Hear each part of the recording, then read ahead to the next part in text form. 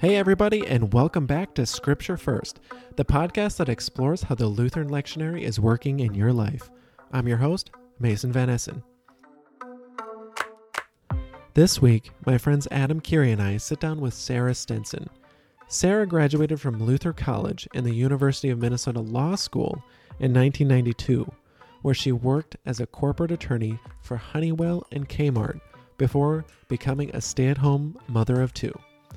Sarah's been with Luther House of Study from its inception as its co-director, teaching in classrooms, congregations, and working to nurture faith and prepare pastors. In just a moment, I'll read this week's passage, Luke chapter 15, verses 1 through 10. It's the one about the lost sheep and the lost silver coin. We talk about how repentance isn't something you can actively do or even can do.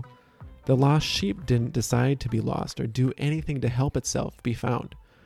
But before I can say more, here's Luke chapter 15. Now all the tax collectors and sinners were coming near to listen to him, and the Pharisees and the scribes were grumbling and saying, "This fellow welcomes sinners and eats with them." So he told them this parable. "Which one of you, having 100 sheep and losing one of them, does not leave the 99 in the wilderness and go after the one that is lost until he finds it? When he has found it, he lays it on his shoulders and rejoices. And when he comes home, he calls together his friends and neighbors, saying to them, 'Rejoice with me, for I have found my sheep that was lost.' Just so, I tell you, there will be more joy in heaven over one sinner who repents than over 99 righteous persons who need no repentance.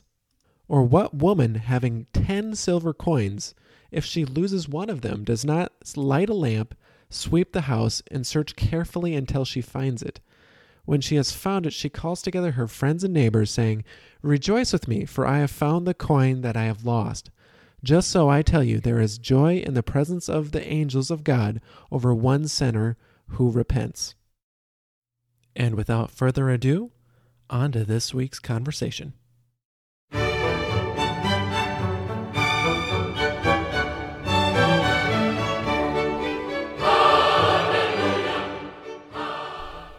Welcome to episode 2, Sarah. Thanks for being here. Thanks for having me. So to start us off, give us context for this passage. Who is Jesus with, and what does it mean that the sinners and tax collectors are coming to Jesus? So this section of the lectionary, Luke 15, verses 1 through 10, is part of a series of parables and comments Jesus is making while he's eating at the house of a ruler of the Pharisees. That's the original context of all these different texts. And the Pharisees, it says early in chapter 14, are watching him carefully, which is what Pharisees tend to do. They're looking to see if he's going to make a mistake in the law. That's what they're trained to do. The text, though, the verse just before today's text is actually Luke 14, verse 35. The very last sentence, Jesus says, "He who has ears to hear, let him hear." And then the next sentence, "Now all the tax collectors and sinners were coming near to listen to him. And the Pharisees and scribes were grumbling and saying, 'This fellow welcomes sinners and eats with them.'" So the key for us now is that right on the heels of Jesus saying, "Those who have ears to hear," then the very next thing we find out, it's the tax collectors and the sinners who are hearing Jesus. It's not the people who think they're good at the law and righteous in the law. It's the people who actually are, by the way, rightfully identified as sinners. So this text is not some sort of a they've been marginalized unfairly, we need to pull them into the group. That's not what's happening. They are rightfully identified as sinners, but they're the ones who are listening or hearing Jesus, not the Pharisees who think they're good at the law. Is there any particular reason it segregates the tax collectors from the sinners in that first verse where it says, "Now all the tax collectors and sinners were coming"? Tax collectors were considered sinners at the time. So it's not an either Still or. are. It's part of, yeah, they still are. Yes. Bad guys. So the tax collectors and the sinners are kind of part of the same group. They were not different than the sinners. They are also sinners. So then why didn't it just say now all the sinners? I didn't write the text today. I can't answer that question. Sarah, you're supposed to have the answers. I don't know why it was written separately. I do know at the time, though, tax collectors in that specific context were considered sinners because they were basically making money off of the tax collection. So it may be just they had a different status of, we've got this group of sinners and then we've got the tax collectors, but they're all sinners, which is the key for us today. And it's those sinners, both tax collectors and general mishmashy sinners, who have ears to hear. They're the ones listening to Jesus. Mm-hmm. So diving into the parables, can you talk a little bit, because the Bible brings them in quite often, can you talk a little bit more about the power of the parables and what the significance with them is? Yeah, and actually, we're going to look at Matthew 13, verses 10 to probably 16 or 17 or so, where Jesus actually is asked that question. Because people are listening to him tell parables, and they ask him, why are you talking like this? What is the deal with the parables? We have the same question today. So I think rather than me answering it, we're going to let Jesus answer it. And Adam, I think you have the text. Yep, I'll say it. Go. All right, Matthew, 13:10 through 17. Then the disciples came and asked him, why do you speak to them in parables? He answered, to you it has been given to know the secrets of the kingdom of heaven, but to them it has not been given. For to those who have, more will be given, and they will have an abundance. But from those who have nothing, even what they have will be taken away. The reason I speak to them in parables is that seeing they do not perceive, and hearing they do not listen, nor do they understand. With them indeed is fulfilled the prophecy of Isaiah that says, you will indeed listen but never understand, and you will indeed look but never perceive. For this people's heart has grown dull, and their ears. But blessed are your eyes, for they see, and your ears, for they hear. Truly, I tell you, many prophets and righteous people longed to see what you see, but did not see it, and to hear what you hear, but did not hear it. Can you break that down a little bit? Yeah, so what Jesus is doing there is actually pulling in what we now refer to as the Old Testament, what the people in Jesus' time would have known as the Scriptures, and he's pulling in the prophet Isaiah there. And it's dovetailing really well with today's text, and especially the end there of 14, he who has ears to hear, let him hear. Because what Jesus is saying is some people are going to hear these parables, including today's parables, and they're going to try to turn it into a prescription. They're going to think Jesus is either telling me what to do or how to act, or I have to try to figure out where I am in this so I know what I have to do to be righteous. And some people are going to hear this and actually understand Jesus is depicting in this parable. He's holding up the mirror is another way of thinking of it. And you're going to find yourself in that text. And you are going to find yourself, you are a sheep who hear the shepherd's voice. You have been given ears to hear. When you understand this is actually Jesus electing. He's choosing. He's making his disciples. He's making you a sheep in these parables. And so he actually, the parables are frequently, I think, if not misunderstood, overinterpreted. Because people have the tendency to take each parable and treat it almost like a poem or something, that I have to find all the symbolism and apply it to my life. That is not what Jesus is doing in the parables. He's actually simply holding up the mirror, and then you get to listen and find yourself the sheep who hears the shepherd's voice. It's electing. Jesus is choosing his sheep in these texts.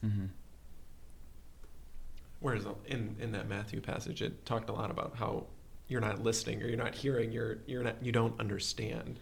Right. And that's what people are trying to do when they're using all the symbolism. They're trying to understand where am I? They're trying to take control of the text. And that's what Jesus was saying in the Matthew, which is actually what Isaiah was saying, that when you are the one thinking you're the actor, you're the subject of all the verbs, you're going to hear these parables in a way that is actually going to further your sin, because you're going to think this is all about me, myself, and I. How do I make myself better? When in fact, these parables are functioning to name you as sinner, even in the very attempt to not be sinner, and then forgive you for that sin, which is what Jesus actually came to do, and what these parables are all driving for. Mm-hmm. It reminds me of, and we've talked about this before, but the difference between standing over a text and actually standing under or having the text apply to you and having the parable interpret you in a sense, where you're saying that the common issue is that when people stand over the text and try and decipher and try and, like you said, make a prescription and master it, rather than Christ actually saying, no, this is what I'm doing to you at this moment. Yes, so when we as Lutherans talk about understanding Scripture, we mean literally we stand under Scripture. It functions on us. We do not stand over Scripture and determine what it means, how to apply it to ourselves, how to apply it to others. We literally are subject to the function of Scripture over us. That's what we mean when we say we understand Scripture as Lutherans. Can we kind of move towards the parable, and specifically verse 7? Just so I tell you that there will be more joy in heaven over one sinner who repents than over 99 righteous persons who need no repentance.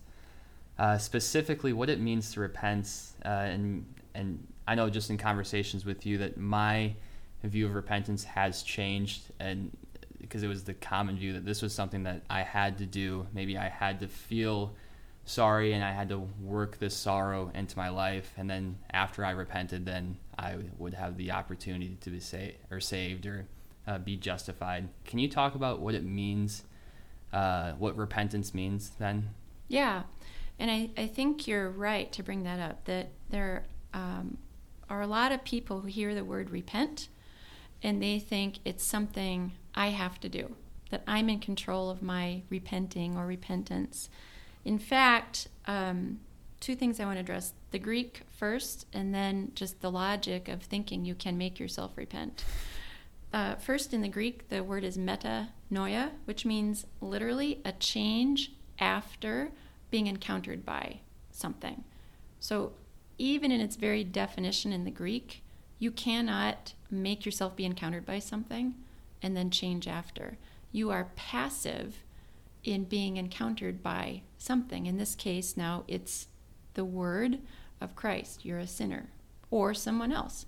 You sinned against me. You are repented passively after you are encountered by that word in this case. So in the Greek, by definition, it is a passive function.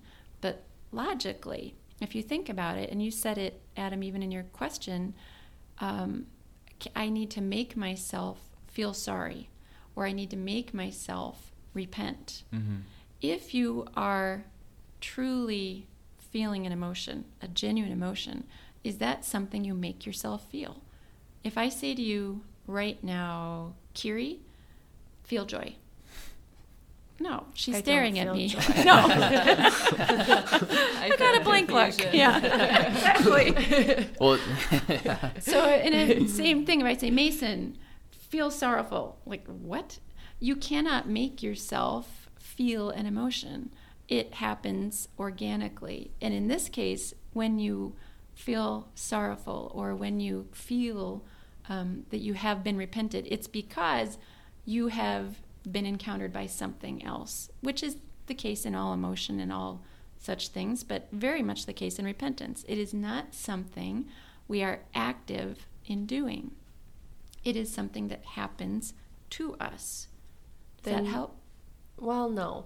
It does, but that leads more questions. So why in so many churches do the pastors in those churches say, you have to go repent, or here's the gospel given for you, now repent? Mm-hmm. They're literally bringing in the gospel, but then they're using that and saying, now here's the law for you to do.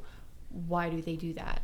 I think it's because it's human nature to want to think we have a role to play in our salvation Okay. or in our relationship with God.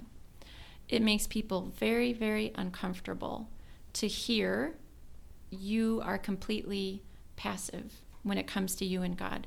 You have no role to play, no chips to play, no levers and pulleys when it comes to your relationship with God, including you can't make yourself repent. Mm-hmm. That makes people really nervous and uncomfortable because we like to think we are in control of our lives.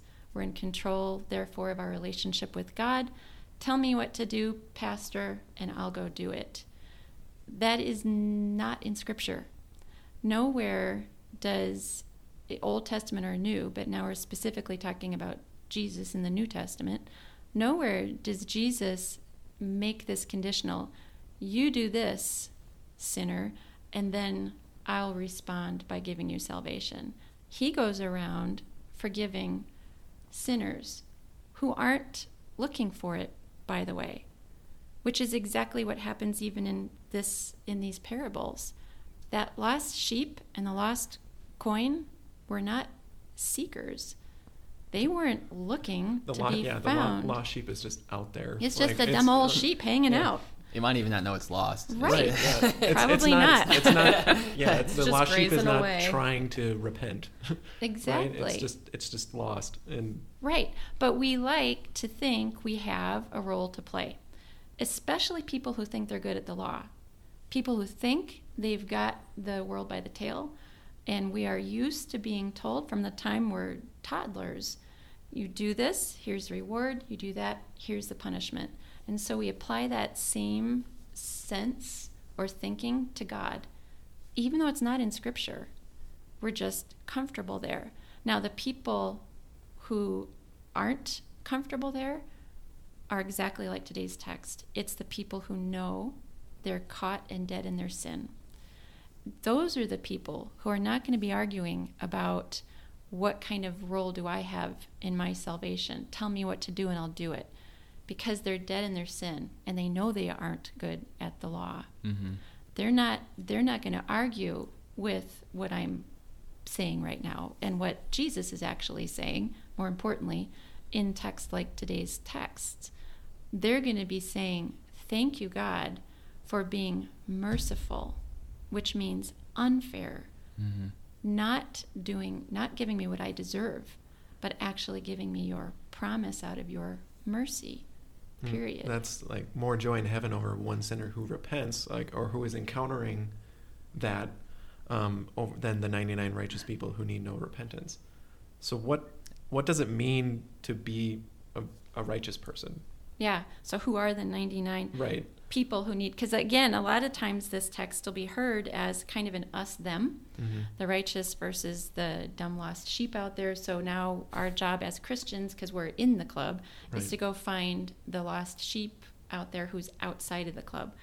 The reality is, though, most of the time, most of us are not righteous. We are sinning. We are sinners. We need, the people sitting in those pews need to hear this promise of Christ forgives you all your sin every bit as much as the people not sitting in the pews. We are absolutely sinful, selfish, egocentric individuals, idolaters. We idolize me, myself, and I. We break the first commandment all the time. All those things, which is why we go to church every Sunday. Now, I'm not saying, therefore, don't invite people to church and don't evangelize and don't open the doors of your congregations. Absolutely not. You get this word in the ear of sinners wherever you encounter them, which, by the way, is everywhere you go. But this is not a text that's trying to segregate you're in the club or you're outside of the club. The one difference, though, is when you are baptized, then you do have the promise of Christ himself that you are a sheep who hears the voice of your shepherd, that Jesus does not lie, that there is nothing you can do to undo that promise of Jesus Christ. No matter what you feel, no matter what you think, good luck outrunning the promise of Jesus Christ. And that's what we're hearing in the text today, or Jesus, or the shepherd is coming for the sheep, and they're coming for the coin. There's no escape once you've been called. And this might be a good place to ask or bring in the third article of the Creed. With the Holy Spirit, I believe that I cannot, by my own understanding or effort, believe or come to Jesus Christ, and what that means maybe for this text. Yeah, absolutely. So this is Martin Luther's Small Catechism. Yep. And Large Catechism, if you want a little more reading on it. But certainly what you just said, Adam, is the key, and it's where the rubber hits the road for us as Lutherans. And that is what Luther is saying there is echoing what Jesus says over and over in Scripture. And what Luther is saying in a nutshell there is, I believe that I cannot believe. I believe that I cannot believe. And he's saying we are not in control of what we believe, of what we hear. We are entirely at the mercy of Jesus Christ. We are the lost sheep or the lost coin, encountered and sought and looked for, found actually by Jesus Christ in our baptism, in the hearing of the gospel, in the Lord's Supper. So how then, you're talking a lot about how it's not by our own understanding, we can't do it. But then how do you explain someone who, let's say, lived their life completely, they weren't a Christian, they didn't grow up in the Christian church, anything like that, moved to a new town, and then they go, hey, I'm going to try to find a church. No one came to them and put the word in their ear. No one did that. So that was them going to the computer and Googling churches in Sioux Falls. Can I say the rest of the third article? But the Holy Spirit has called me through the gospel, enlightened me with his gifts, and sanctified me in the one true faith. So you are having, in that way, the Holy Spirit calling you through the gospel, whether it's through the internet or through a person. And you can kind of go on that, Sarah, as well. But I didn't know Christ before, so how could he call me? But what Adam is saying is actually that you may think you did this entirely on your own, but other people are going to look at this and say, you know what? That was the Holy Spirit nudging you. No, I'm not going to try to take that away from someone, thinking it was up to me to go find a church and go do that Google thing. But we can look at it as Christians and quite confidently say, yeah, you know what? That was the Holy Spirit nudging you and getting you into a place where you actually are going to hear that word of promise to grab you.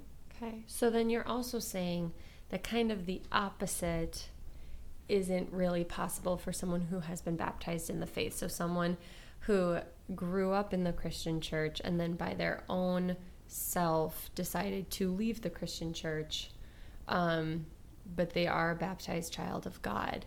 Can you go a little bit more into that? On whether or not it's possible to effectively reject the promise. Yeah. It is not. It's not any more possible to accept it, to have a role in it. No more possible to do that than it is to reject it.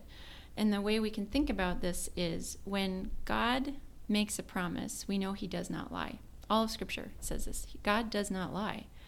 And so when you have received the promise of God in your baptism, child of God, marked at the cross of Christ forever, means forever, then you may think you've turned your back on God, walked away, rejected God, rejected Christianity, but God doesn't care what you think. He will actually come after you. Now, it may not be until you're laying dead in the grave, at which point he'll say, ha, I told you so. You're mine. Nowhere else to run. Nowhere else to run. Exactly. Not running much at all at that point. Yeah. But the other times I've seen this happen actually in doing kind of pastoral counseling with people is they may have gone completely off the rails and other people are looking at them and there is no question, sinner all over the place. And they find themselves talking to a pastor, or in this case, talking to me.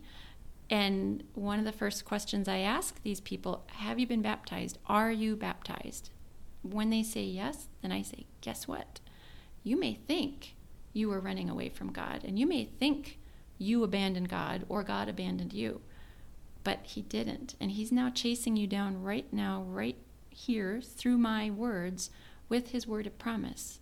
Child of God, you have the promise of God, forgiven, eternal life and salvation, peace, finally peace. So even when you have the urge, or you send in that Google search for churches in Sioux Falls, that is the Holy Spirit working throughout your entire life, of the inklings of your parents, your family, your friends, your community, saying that maybe you need to find a church. And at that point, like, you think you made that choice, but it's actually the Holy Spirit using your collective community to speak to you. That would absolutely be my confession, and I would hope it would be that person's confession at some point, because the way a confession works is you end up looking back at your life and you're able to say, oh wow, look what God was doing there, and look who God put in my path or put in my ear there. And so you end up confessing like the psalmists, that you were the one who put me in the pit, and you were literally the one who dragged me out and put me in this place where I can hear the word of promise. And with that, we want to say thank you for tuning in and listening to this week's conversation about these words of promise. And a big thank you to Sarah for joining us in this conversation this week. We hope to catch you next time. This is Scripture First.